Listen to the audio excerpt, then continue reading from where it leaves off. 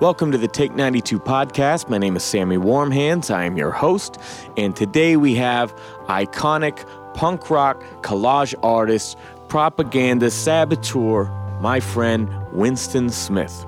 He's calling in from San Francisco. We're going to talk about his legendary work with Dead Kennedys, Green Day, George Carlin, and recent collaborations with my band, Dead Fucking Serious.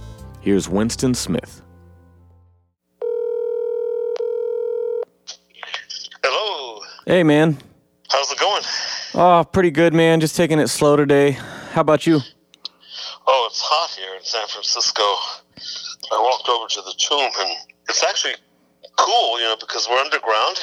Yeah. Literally and figuratively. But the underground part makes it just a couple of notches cooler than pre-apocalyptic world.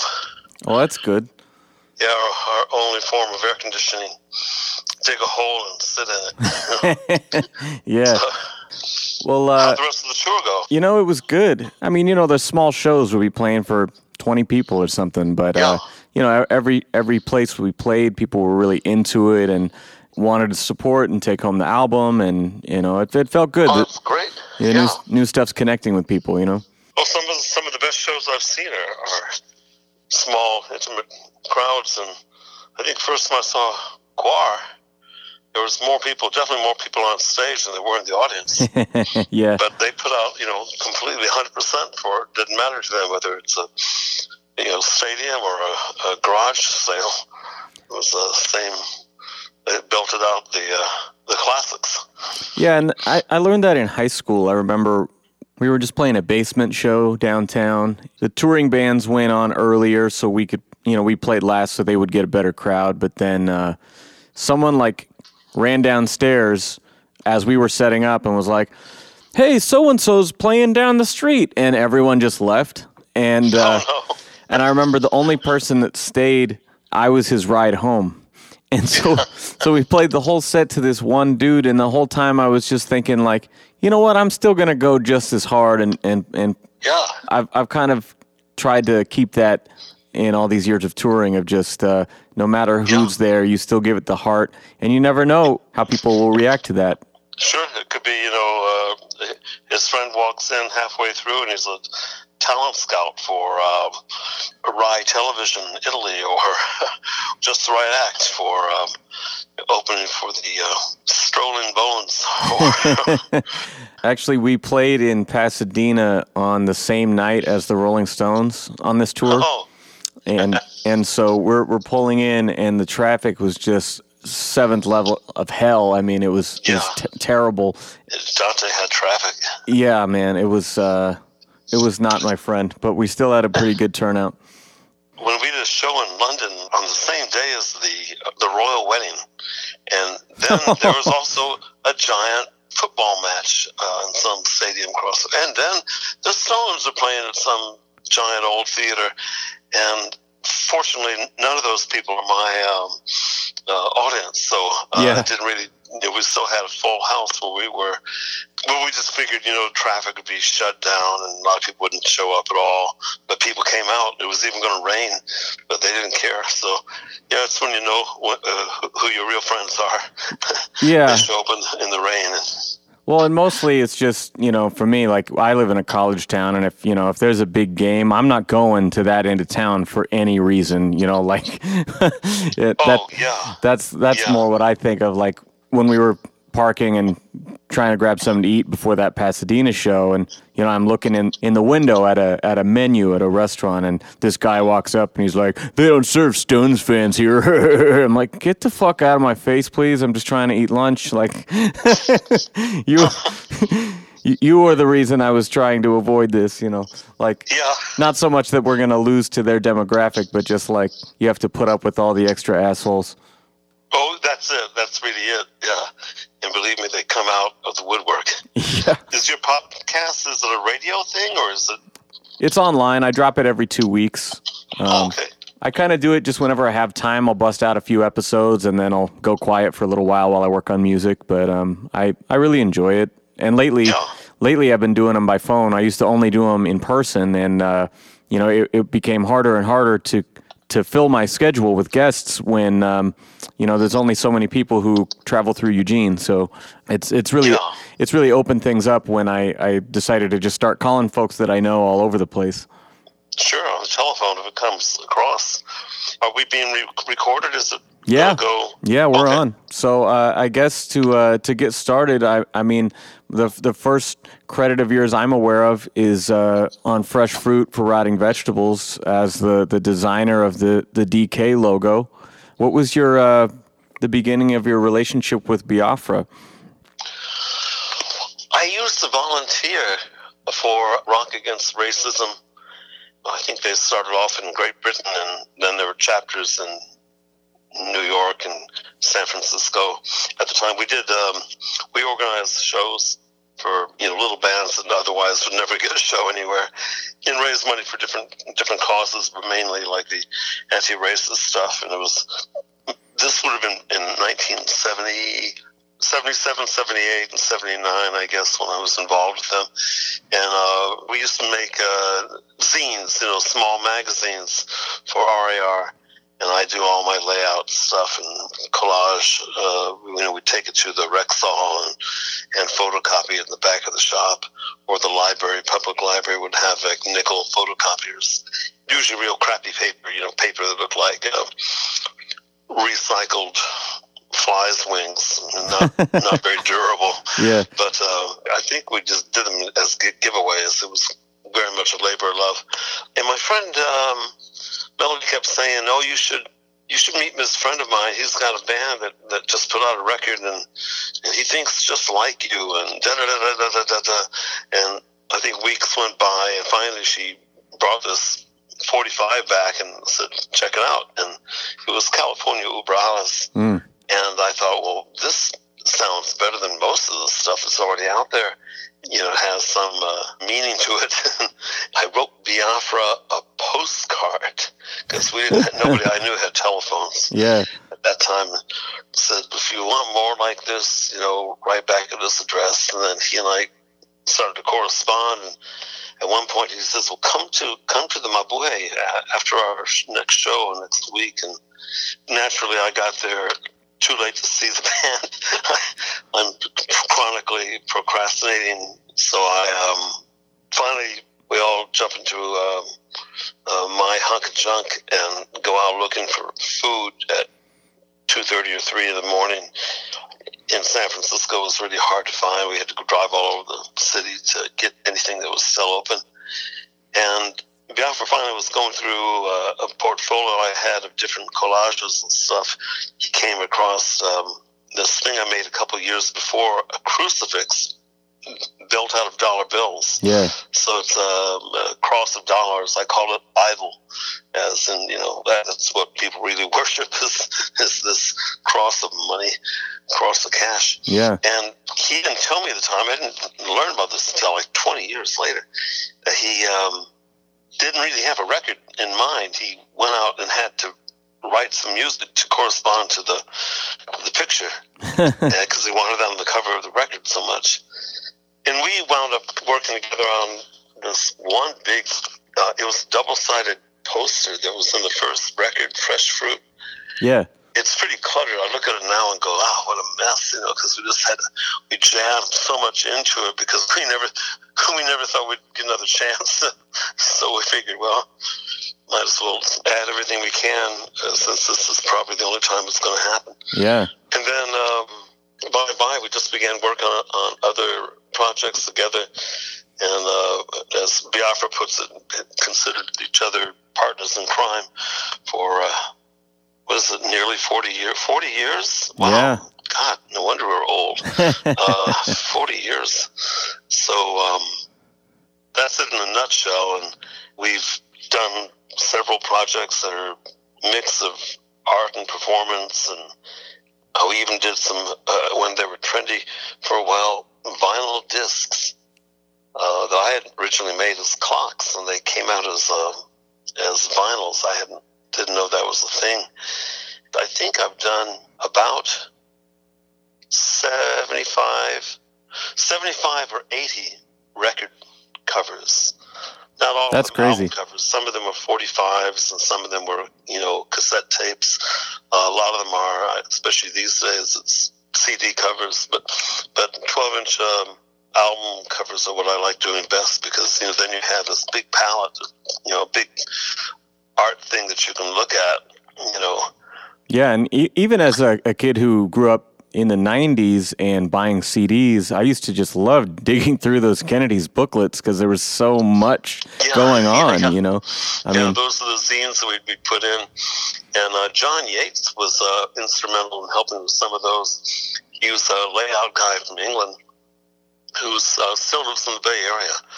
I think the operator described his take on things as being kind of the Madison Avenue full-scale advertising propaganda. Yeah.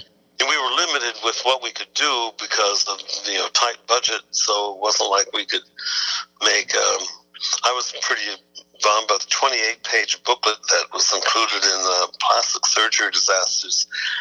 Got printed really, really roughly, really badly, and it was printed much better in England. But then they cut off about a half an inch all the way around. Oh. It's like, great, good print job, but you cut it in half. And the other one, they didn't cut it in half at all, but really crappy print job. So bad that I would struggle to look at what I'd made, and I can't tell what it is. Oh, man. Because it doesn't look anything like the original, which over the years I sold off bit by bit. Kind of wish I had hung on to them now. Yeah.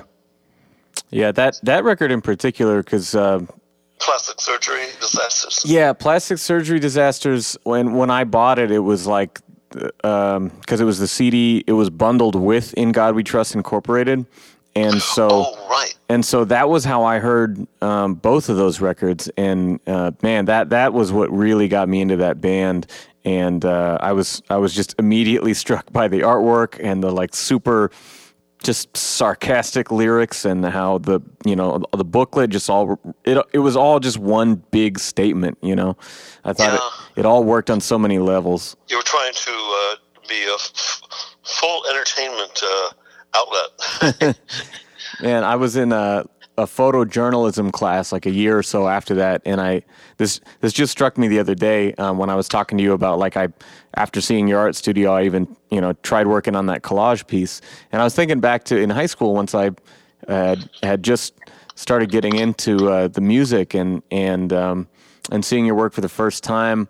I was in a photojournalism class, and my parents had this American flag that they would hang up on the 4th of July or whatever, and I took it and I laid it out. I moved all the furniture in the living room, and I laid it out on the ground, and I threw a bunch of dollar bills on it, just crumpled up dollar bills, and I had the flags like the army sends out to put on a coffin. Yeah, and I've got one of those. They're big. They're huge flags. They're 7 feet long or 8 feet long. And I had a pocket Bible that some guy had been giving out in front of our middle school that I just had in a drawer, and then I had these little this is all that I had, but where they were alphabet crackers or cookies or something that my little brother had.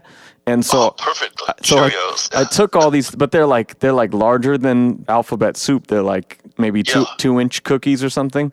And with each letter is yeah. And so I took out the flag and the cash and the Bible, and I wrote "In Greed We Trust" on the flag in these cookies. And I turned in this photo. I turned in this photo in school in my freshman year of high school as my get expelled journalism class. No, actually, she had me. The teacher said that I should join the school newspaper, and I did. I became the commentary editor after that. At my school, they would have that would have been the first page of my FBI dossier. Yeah, I lucked out. They grooved on it and didn't flip out. Yeah, I lucked out in having a good teacher. Yeah, if you're asking for trouble, that sounds like. Of course, in my case, the couple times that I got suspended from school, I didn't mind at all, because since I never did my homework, I never did any of the lessons. I didn't care. It wasn't I'll have to catch up now. No, I can go home and watch television. Much better for my brain case. I think they would only expel me to give themselves a break. Yeah. All through my academic career, I had a 0.00 grade average. So it wasn't like there was anything I could do to like let them down. They didn't have any great expectations on me. Yeah.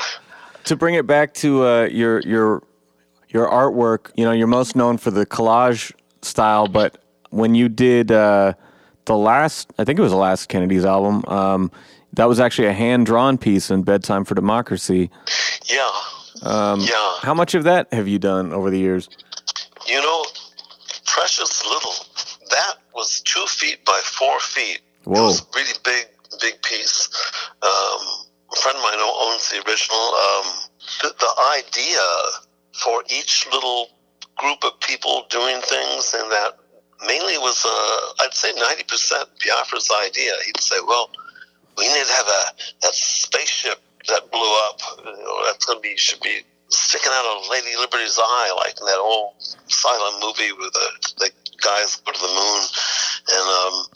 And then you could put Jake Garn, the septuagenarian senator who insisted on going in a space shuttle, and the teacher and space lady, and I even drew Darth Vader, all sticking their heads out the window. And each one had a different kind of illustration for symbolizing one of the tracks on the record. Oh. And then I added a lot of my own personal things, and I can draw, but I can't draw like Raphael, but I can draw kind of like figuratively. So these are more really like cartoons, and I'm thinking of trying to maybe redraw a new version of that with Brother Trump and his Confederates. Of course, they switch around so quickly now; it's going to be hard to keep up with who's in, who's out.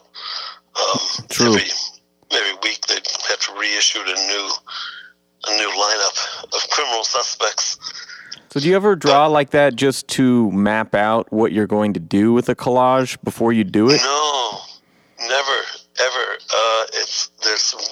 It's really impossible for collages. There is no preliminary stage, because it would be really impossible to go and find the imagery that has to already be existing in order to cut it out and then see how it looks next to some other imagery. Yeah. It's all things that by themselves are innocent. They have no connotations, right, left, up, down, anything. They're just, somebody holding a cup of coffee, somebody changing a tire, a dog sitting on a table. But if you mix them up, and suddenly the guy changing a tire is not holding a tire, he's holding an aardvark or something more sinister, then prompts the mind to get suspicious and make their allegories. They're like allegorical stories, artwork in the past. In the 13th and 14th century, there'd be these allegories of truth and beauty and honor and courage and other noble thoughts, and they'd represent with different characters, like from mythology. Strength is prevailing over weakness, and right is prevailing over wrong, and so on and so forth.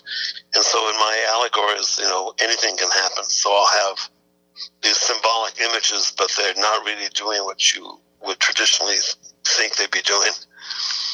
Yeah, I think there's always like a great contrast between the traditional wholesome American things next to kind of America's more, as you put it, sinister side. Bombs, and here's a happy housewife, which instead of holding a casserole in her hand, she's smiling, holding napalm or something destructive and awful. Yeah, or I think of the Insomniac artwork with the the machine gun at the breakfast table. And yeah, the Insomniac one is really a very strange. That might pass for about the strangest collage I've ever made.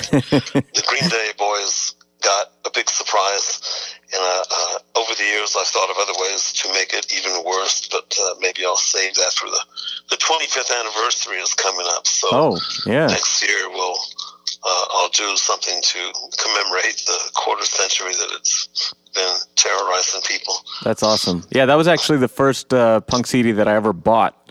Man, oh, great! When you unfold that whole cover, it's I mean, did you make that prior to them recording? Did they choose that, or was that something you made for them? No, that's something I made kind of, on commission. They went through a bunch of my stuff, came over to my place and just hung around and looked at a bunch of pictures, odds and ends, just to get a feel for my style. And finally we were out having a pizza someplace, and we landed on a couple of things and said, well, let's build it from like this and just let it spin off.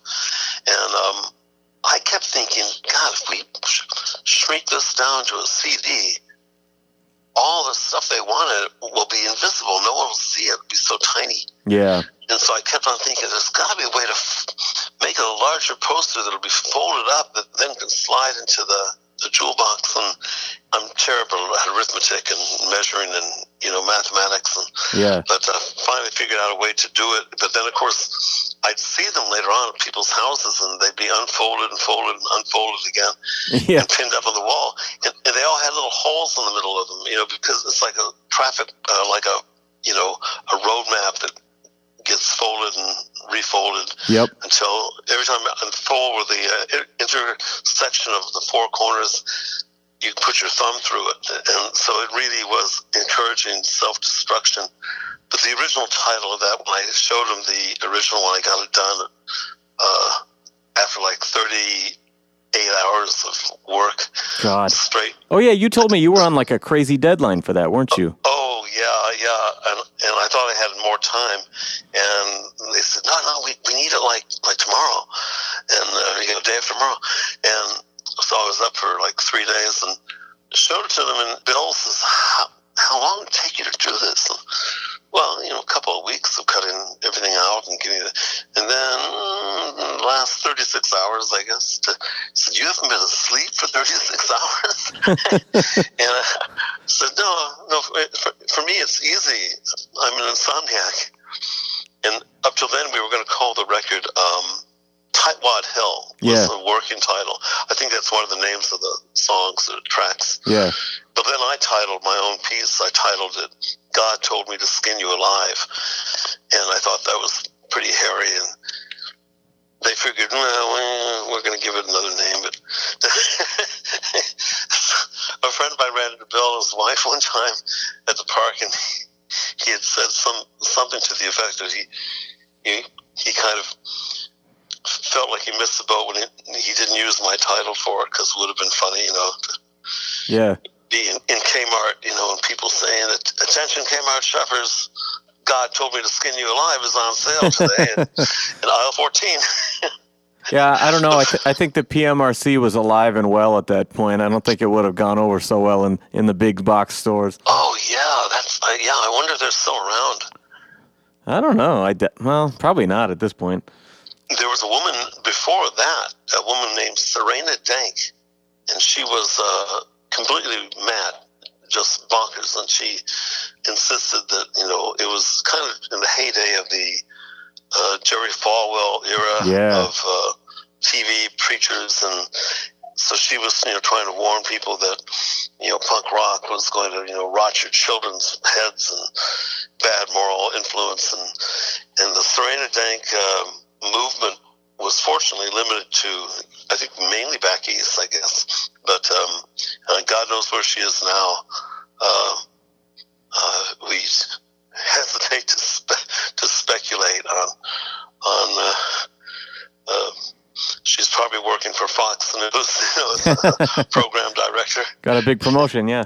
Yeah, really. The big bucks are. Were you at all under the crosshairs when, like, Jello was, raided by the FBI and had all this shit going on for, like, peddling obscenity, and, he was on fucking Oprah, for God's sake. I mean, were you involved in any of that, just peripherally?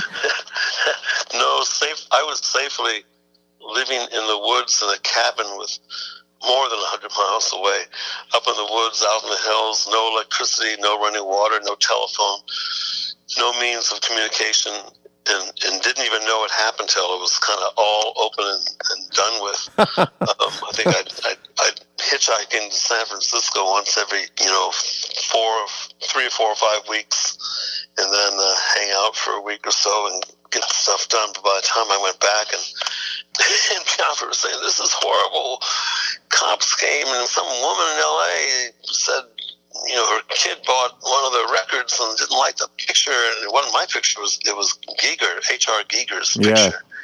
I tried to warn him. He first said he wanted to have it on the outside. I said, no.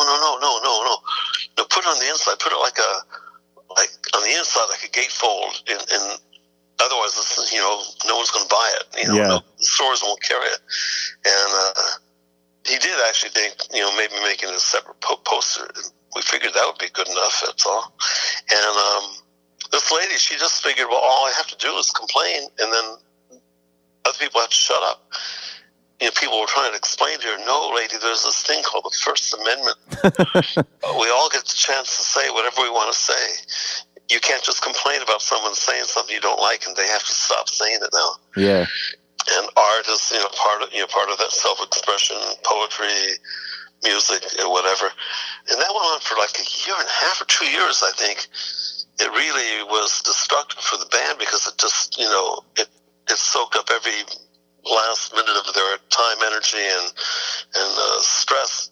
The irony is, years later, the son of Guarino, I think was his name, who was a prosecuting attorney trying to nail Biafra on these obscenity charges. He was trying to make a name for himself just so he could run for governors. I don't know what, he thought, these politicians, and they all have plans and ulterior motives. But his son apparently was a big Dead K fan and reported that his dad said, yeah, I guess I'm, maybe I was going over the top in those days. And now that I look at the record and listen to it, it doesn't shock me nearly as much as it did at that time. But, he was shockable because they wanted to be, because it would be good for his career. Yeah. And yeah,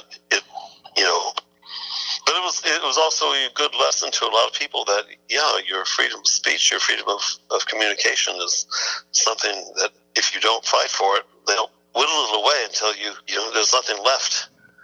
That provides me with another great segue with one of the things I've really wanted to talk to you more about. Another person who went all the way to the Supreme Court in fighting obscenity with his art, and that is George Carlin.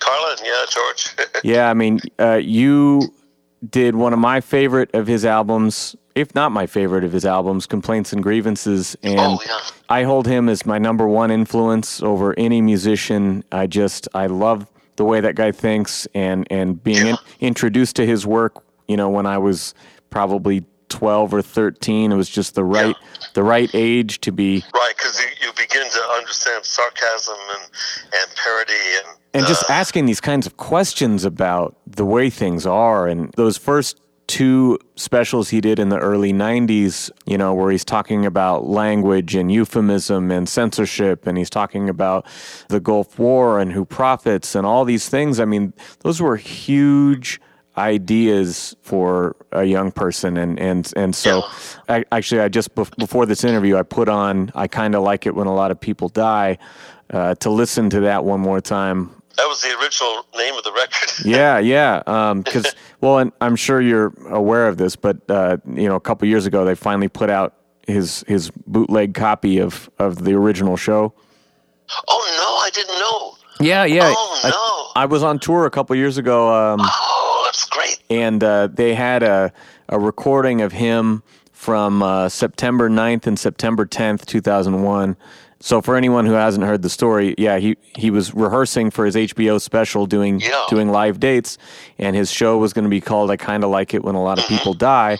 And then, so these recordings are from the day before and 2 days before 9/11, and then when he had to do the actual special, which was in November, I believe, he had to obviously rework it and change things. And so there's elements of the original show, and then there's his big closing piece that was actually used on the next one, Life is Worth Losing. But it's crazy to hear all that stuff in its original he sent form. me a tape, which I still have someplace. I should have put that away.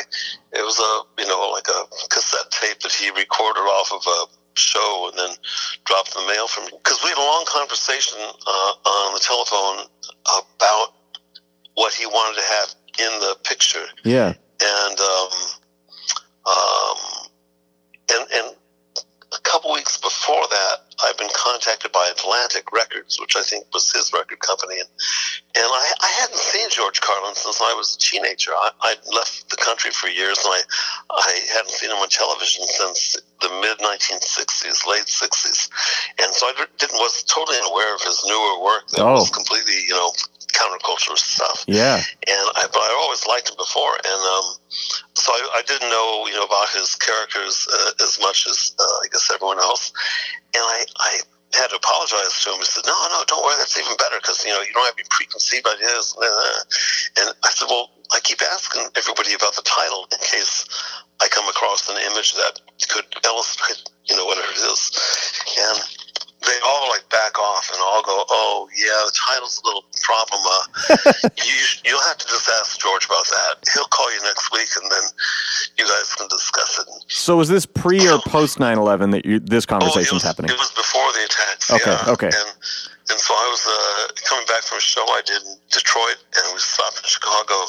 I used to illustrate double-page illustrations for Playboy magazine, and so we were seeing these guys and talking to Carlin that day. I finally cornered him. Okay, so yeah, I understand that. I get. He's explaining all the themes, and I said, "That's great. I've got all kinds of stuff. I've got volcanoes. I've got people with their feet inside of bear traps. I've got automobile wrecks. False fire alarms. You name it. But what's the title of the record?" And he finally says, "Look, we're going to call it I Kind of Like It When a Lot of People Die." And then he spelled it out really quick. He said, "Lotta, kinda, Kinda, Lotta, Lotta." Yeah. I said, "Oh, that's great title. Yeah, you came to the right place. I've got all this catastrophes, and we get back. I think we got back to San Francisco a day or 2 days later. My girlfriend at the time was she was in tears, and I thought, "What happened? You hurt yourself? Are you okay?" Because she was just weeping uncontrollably, and I thought, "Did you get bad news? Is your mom okay? What's going?" It's Larry just called and said there's been this horrible accident in New York. To turn on the television, we had this crappy TV that only was used for showing videotapes, but it finally got one channel in between the static, and just sat there with our mouths open for the next 24 hours watching this horrible crap unfold. And while we're looking at this, the telephone rings in the middle of the day. It's 2:00 in the afternoon, and I pick it up, and it's Carlin. And George is saying, "Oh, that title we were discussing about that record cover." I said, "Yeah," and he says, "Oh, I think I'm going to think of another title." I said, "Well, under the circumstances, that probably would be a good idea." And he says, "Yeah, the record company, I ain't got any balls." They got no balls. So I can't blame them. I'm sure you can come up with something equally as sinister. And I think complaints and grievances is mainly it's a legal term. When here's another thing pisses me off about those people who cut me off in traffic. Yeah. Here's another guy who should be hanged by his heels, and it bled slowly till his life seeps out of him.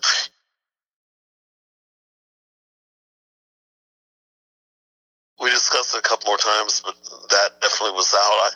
I didn't know that they had done a bootleg thing of it. That's really cool. Yeah. Is it a vinyl record or a CD? I'm not sure if they did multiple formats or not. I got it on CD, but it's pretty fascinating. I mean, I'm pretty much a complete Carlin collector, and having heard bits and pieces from that. I mean, it's crazy. Some of the shit that he would say, like his special in 1999, he talked about how airport security was bullshit and how the terrorists are going to find other ways, and you're going to have anthrax in the air, and you're going to have all this stuff in your water supply. And, and I remember listening to that after 9/11 going like, man, he called all this shit. But if you listen to the actual show that he didn't put out, and he did a kind of a different version of it on Complaints and Grievances, but he has this whole joke about airplane food, like how all the how all the farts build up in the back of the cabin of the plane. He's like, and then some little kid turns on a Game Boy and boom, and the whole plane explodes. He's like, and you know who they blame it on? Osama bin Laden. And like the fact that he was always so just right on the pulse was. And then there was that thing with the World Trade Center about 2 or 3 years before, where some crazies rent a U-Haul truck. Yeah. Kind of like the Oklahoma City bombing, full of fertilizer and munitions, and multiple people were killed, but it was like not nearly the catastrophe that the 9/11 attacks were. So this stuff was already out there and hanging there and waiting. It wasn't like it took great leaps of imagination to know where it was going to go.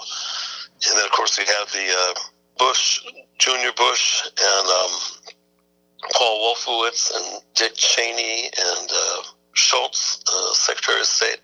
And they had written this whole thing about for the new American century. And on a certain page, like page 33, they said, we need to get the American people behind us. They have no will for change, social change. What we need is a new Pearl Harbor. Yeah. Maybe they didn't make it happen. Maybe they said, well, these things happen all the time, so we'll just stand down on this one and let it happen. And then go and invade any country we want to point to. We don't have to invade the country that did it. It's like right now, I'm sure Trump is trying to cook up something just so that he can have an election with a war in it. Yeah. Almost every president does that. They can get a war going, then they get reelected. I don't know if you saw the Dick Cheney movie Vice that they did, but that's got some interesting stuff in it as well. What's his name? The Batman plays. Christian Bale. Cheney is really shocking how they got him to look like him too, even with that sneer he always had. And the voice and everything. Yeah. The guy should have won an award for character acting. Yeah, and those people are still out there too. They're not, they're like termites. They never go away. Yeah. When you guys finally did wrap that project and you changed the title, did you also change the art that you used, or? No, it was all the art was the same. No, we didn't change a line of it. I was only disappointed when I saw it in the shop, and it was a CD, and they said it was going to be a record, a proper 12-inch record. It would have been 3 feet by 12 inches, really big, because all the things that were happening in the picture got shrunk down so much, reduced in size to a CD. Even though it's a CD fold-out, even I find it hard to see what's in there. But George was a good sport about it. When we went to, I'd never been to Las Vegas, and he flew us over to see him, and we were at the MGM backstage, and he's saying, "So what do you think of Las Vegas?" I was still in shock because we'd just been walking around. It's like a cross between Alice in Wonderland and Blade Runner. And he says, "Yeah, on bad acid." And no kidding, it really, reminded me of the worst of both worlds. But, he was telling us wonderful stories that had nothing to do with anything, because we got to talking and yakking until finally the lady who was his handler, "George, you got to go on in about 5 minutes. You got to get your stuff together." And so we went out and watched the show. And at one point, my girlfriend said, "Hey, be careful, George. You're really a nice guy. You're going to ruin your own reputation." He said, "No, I like people, just one-on-one.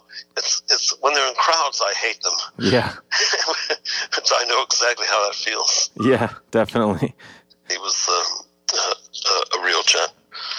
And just funnier in hell, too, because he cracked these jokes, and you could tell he he had really nailed it down, and I'm sure was an influence on the society in general, just especially individuals who admired his insight. Yeah, I was lucky enough to see him on that tour and a year or two later when he was working up to the following special. And it was great to see him do it in person. In particular, the second time when he was working on newer stuff, because then watching the broadcast on HBO later and seeing like there was some stuff that he did differently. Kind of the same reason I appreciate having this bootleg out is that you can get a peek behind the curtain as to, I mean, because it's always, it's so smooth. I've never seen the broadcast. I didn't know. I mean, I saw the show when he did it that night. I saw another show he invited me to like a year later. Biafra and I went to, but I've never seen the HBO one. Oh, really? No, I guess you can get that right on Amazon or whatever. Yeah, and it's on DVD Netflix. and everything now. Huh. I think Amazon has all of his videos to stream too. Cool. I'll try to check it out, because I remember someone was saying, "Oh yeah, at the show they had these great big posters of your artwork," and they'd gone to it. And I said, "Oh, did you get one? Or should I call them?" And I talked to his office a few weeks later, and they told me that there are these big posters that are as big as the real record cover, 3 feet long, or 3 feet long. And the lady said, yeah, they came out really great. They're huge. And I said, can I get 2 or 3 for my archives? Said, oh, no, too bad, dear. We gave them all away. Yeah. I've looked for that shit on eBay, man. Oh, damn. Yeah, they're hard to find. I wonder, possibly, I mean, there's got to be a lot of Carlin freaks out there, fan club people who might have a copy that they wouldn't mind. Well, I've got the original. Maybe at some point we'll resurrect that for future entertainment. Well, before I let you go, I just wanted to touch on real quick the records that we did together for Dead Fucking Serious. Yeah. When I reached out to you for Squalor, I thought, there's no way I'm going to get to work with this fucking guy, but I got to ask. And I'm glad you did. No, it worked out great. Squalor came out good as a graphic. Even the unplanned back page. Yeah. I love that you sent me the scan of the reverse of the collage. I was like, oh, that's actually kind of perfect. Yeah. It too by itself was it's actually the more surrealistic version in that that's what comes out in the subconscious. It's, what's behind the one that you consciously intend. Yeah. It's like one big Freudian slip. Yeah, and I just remember when I first reached out to you about the idea, and we were going to base it on your Welcome to Oblivion, or Greetings from Oblivion series. Oh, that series, yeah. And I thought, it's like, okay, I already had the title. I think that could work with this sort of style.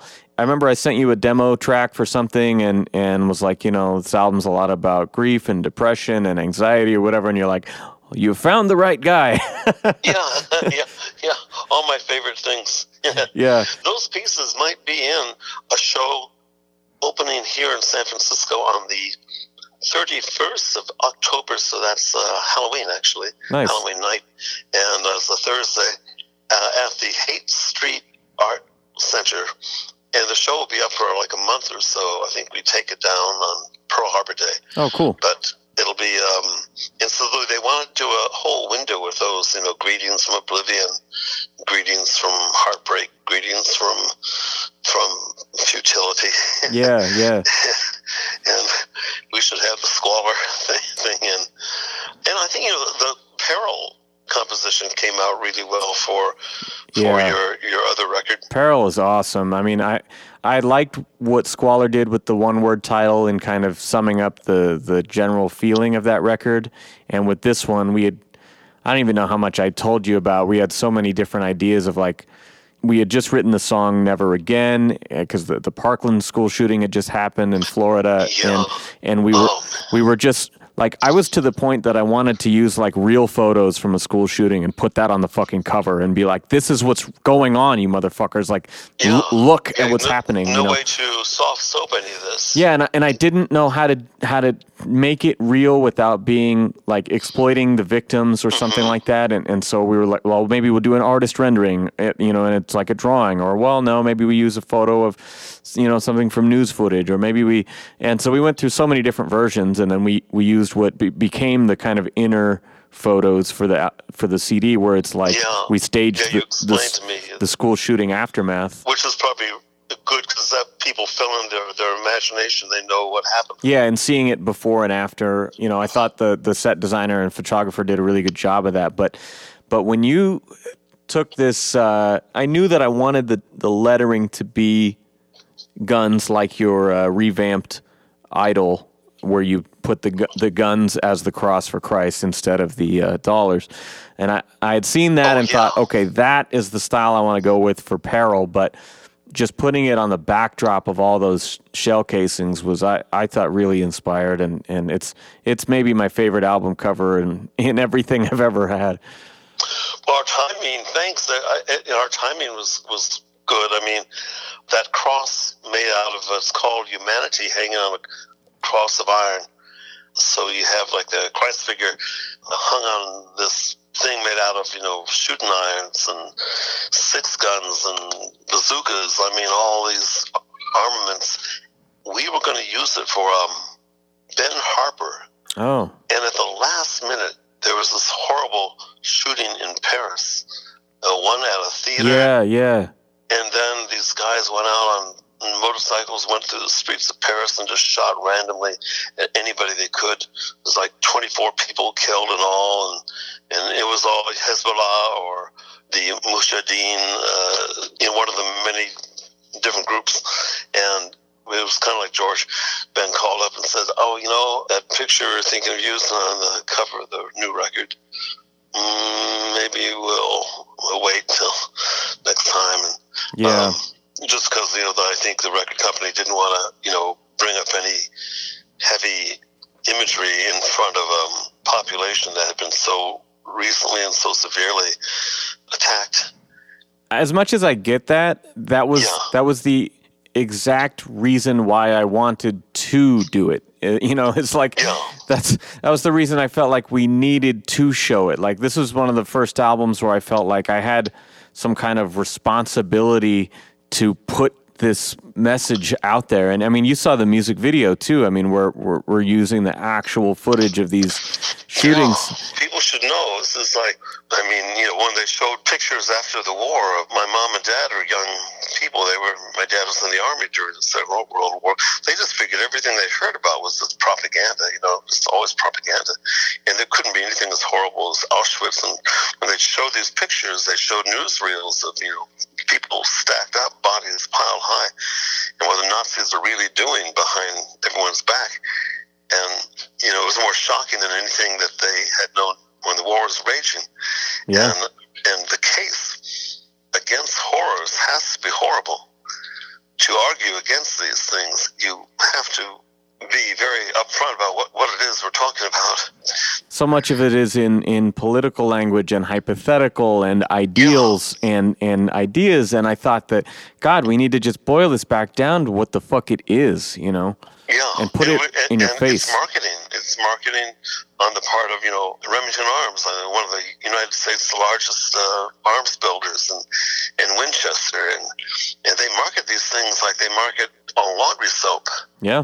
Like they market candies. It's you know, sexy, it's fun, the psychology is marketing to people who are terrified.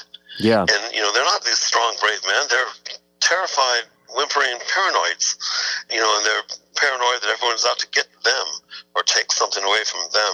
Oh, yeah. And, you know, paranoids are the most dangerous of people who have mental conditions, because they're the ones who think you're going to get them first, so they better get you first. Yeah. And so they rationalize it as saying, well, I didn't go and attack him. He was going to attack me any minute, so I'm just defending myself. I mean, Your Honor, you get these guys practice saying that in front of the judge.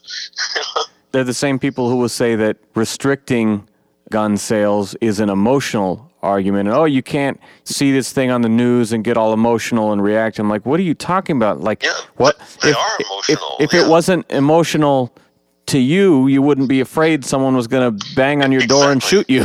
Yeah, exactly. It has nothing to do with anything but emotions. Yeah. Their emotions being manipulated by these marketing franchises. It's like the way they market cigarettes or alcohol or whatever. In reality, has nothing to do with the fantasy life of auto freaks, sports fans, or gun nuts. This years and years ago, like when we were doing Rock Against Racism, a friend of mine who had been blind since birth, a really good musician, we'd sit around, brainstorm over a 40-ounce. He was saying, well, I'm an American citizen, and I keep hearing on the radio all these debates about, people should have guns because they're Americans, and I'm thinking, well, yeah, you should have your own guns. So we invented a group called Guns for the Blind, and it's like an AK-47 cross with a white cane and a pair of like sunglasses, dark glasses, to represent blindness, and then like a whole ring of bullets all the way around, and figure, just because you happen to have this slight, a little bit blind kind of doesn't mean that you can't exercise your rights as an American citizen. You should why stop at guns? Let's get bazookas. Guns are for wimps. Bazookas are if you're really a He-Man. You'll get like a Pershing tank. We were trying to be exaggerated, but we figured Guns for the Blind would, never be topped. And then about 2 years ago, I heard somebody who I think was legally blind or whatever it was. I forget. It actually happened. The guy was trying to say, since I'm a citizen, I have the right to. And of course, he had, go through different safety things with someone supervising him, which way to point and where the target is, as if that would ever come up. There's like nothing you can think of, that would be too goofy that doesn't actually turn real. Yeah, stranger than fiction, Yeah, stranger than fiction. There's the saying that Mark Twain had said, of course truth is stranger than fiction. After all, fiction has to make sense. And that's one thing that I love about whether it's you or Biafra or Carlin or any of these, in just the way of seeing through the bullshit, the propaganda, and kind of weaponizing it and using it back on them. I think that's just what draws me to all of you guys' work. Good thing we don't have our own television network. Need some sugar daddies like what was his name? Roger Ailes. Yeah, there you go. I'll see if Rockefeller will leave me anything in his will. I don't know.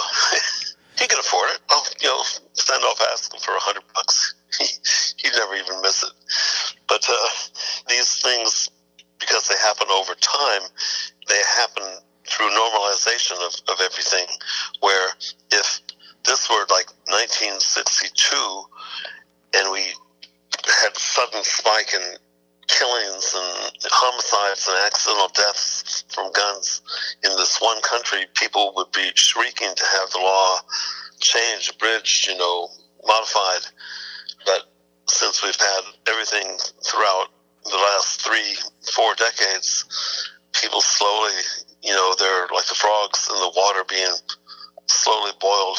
You don't feel the heat getting more intense. You just think, it's comfortable. It's a nice hot tub here. It's the new normal, yeah. And then you're cooked, and there's no turning back. Well, on that delightful note, I think I'm going to let you go. But yeah, I think I'll let you go and be with your lady and enjoy your night. But thanks. That was fun, man. She was happy to meet you guys, and let us know next time you're coming to town, and let me know next time you have a project going for a new album. Yeah, for sure. See if we can make any more trouble together. Yeah, man, I'd love to.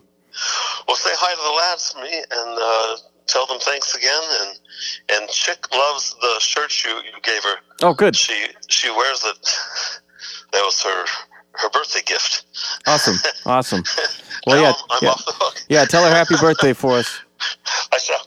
Okay, man. Take care. All right, see you later. All right, that is our show. Thank you so much for listening. Thank you to Winston for being so generous with your time. He invited us, my band Dead Fucking Serious, to hang out at the studio and check out his work behind the scenes while we were on tour in August. And you can check out his upcoming gallery events at winstonsmith.com. As he mentioned, events starting as early as the 31st of this month. If you like the show, please subscribe to it. I've got all kinds of underground punk rock and hip-hop guests, producers, songwriters, you name it. Next guest is Trevor Riley from A Wilhelm Scream. And I may actually have a special bonus episode I'm throwing in there as well. I'm going to leave you with a track from the new DFS album, Peril, artwork by Winston Smith. This is a track we mentioned earlier, made in tribute to the Parkland survivors. It's called Never Again.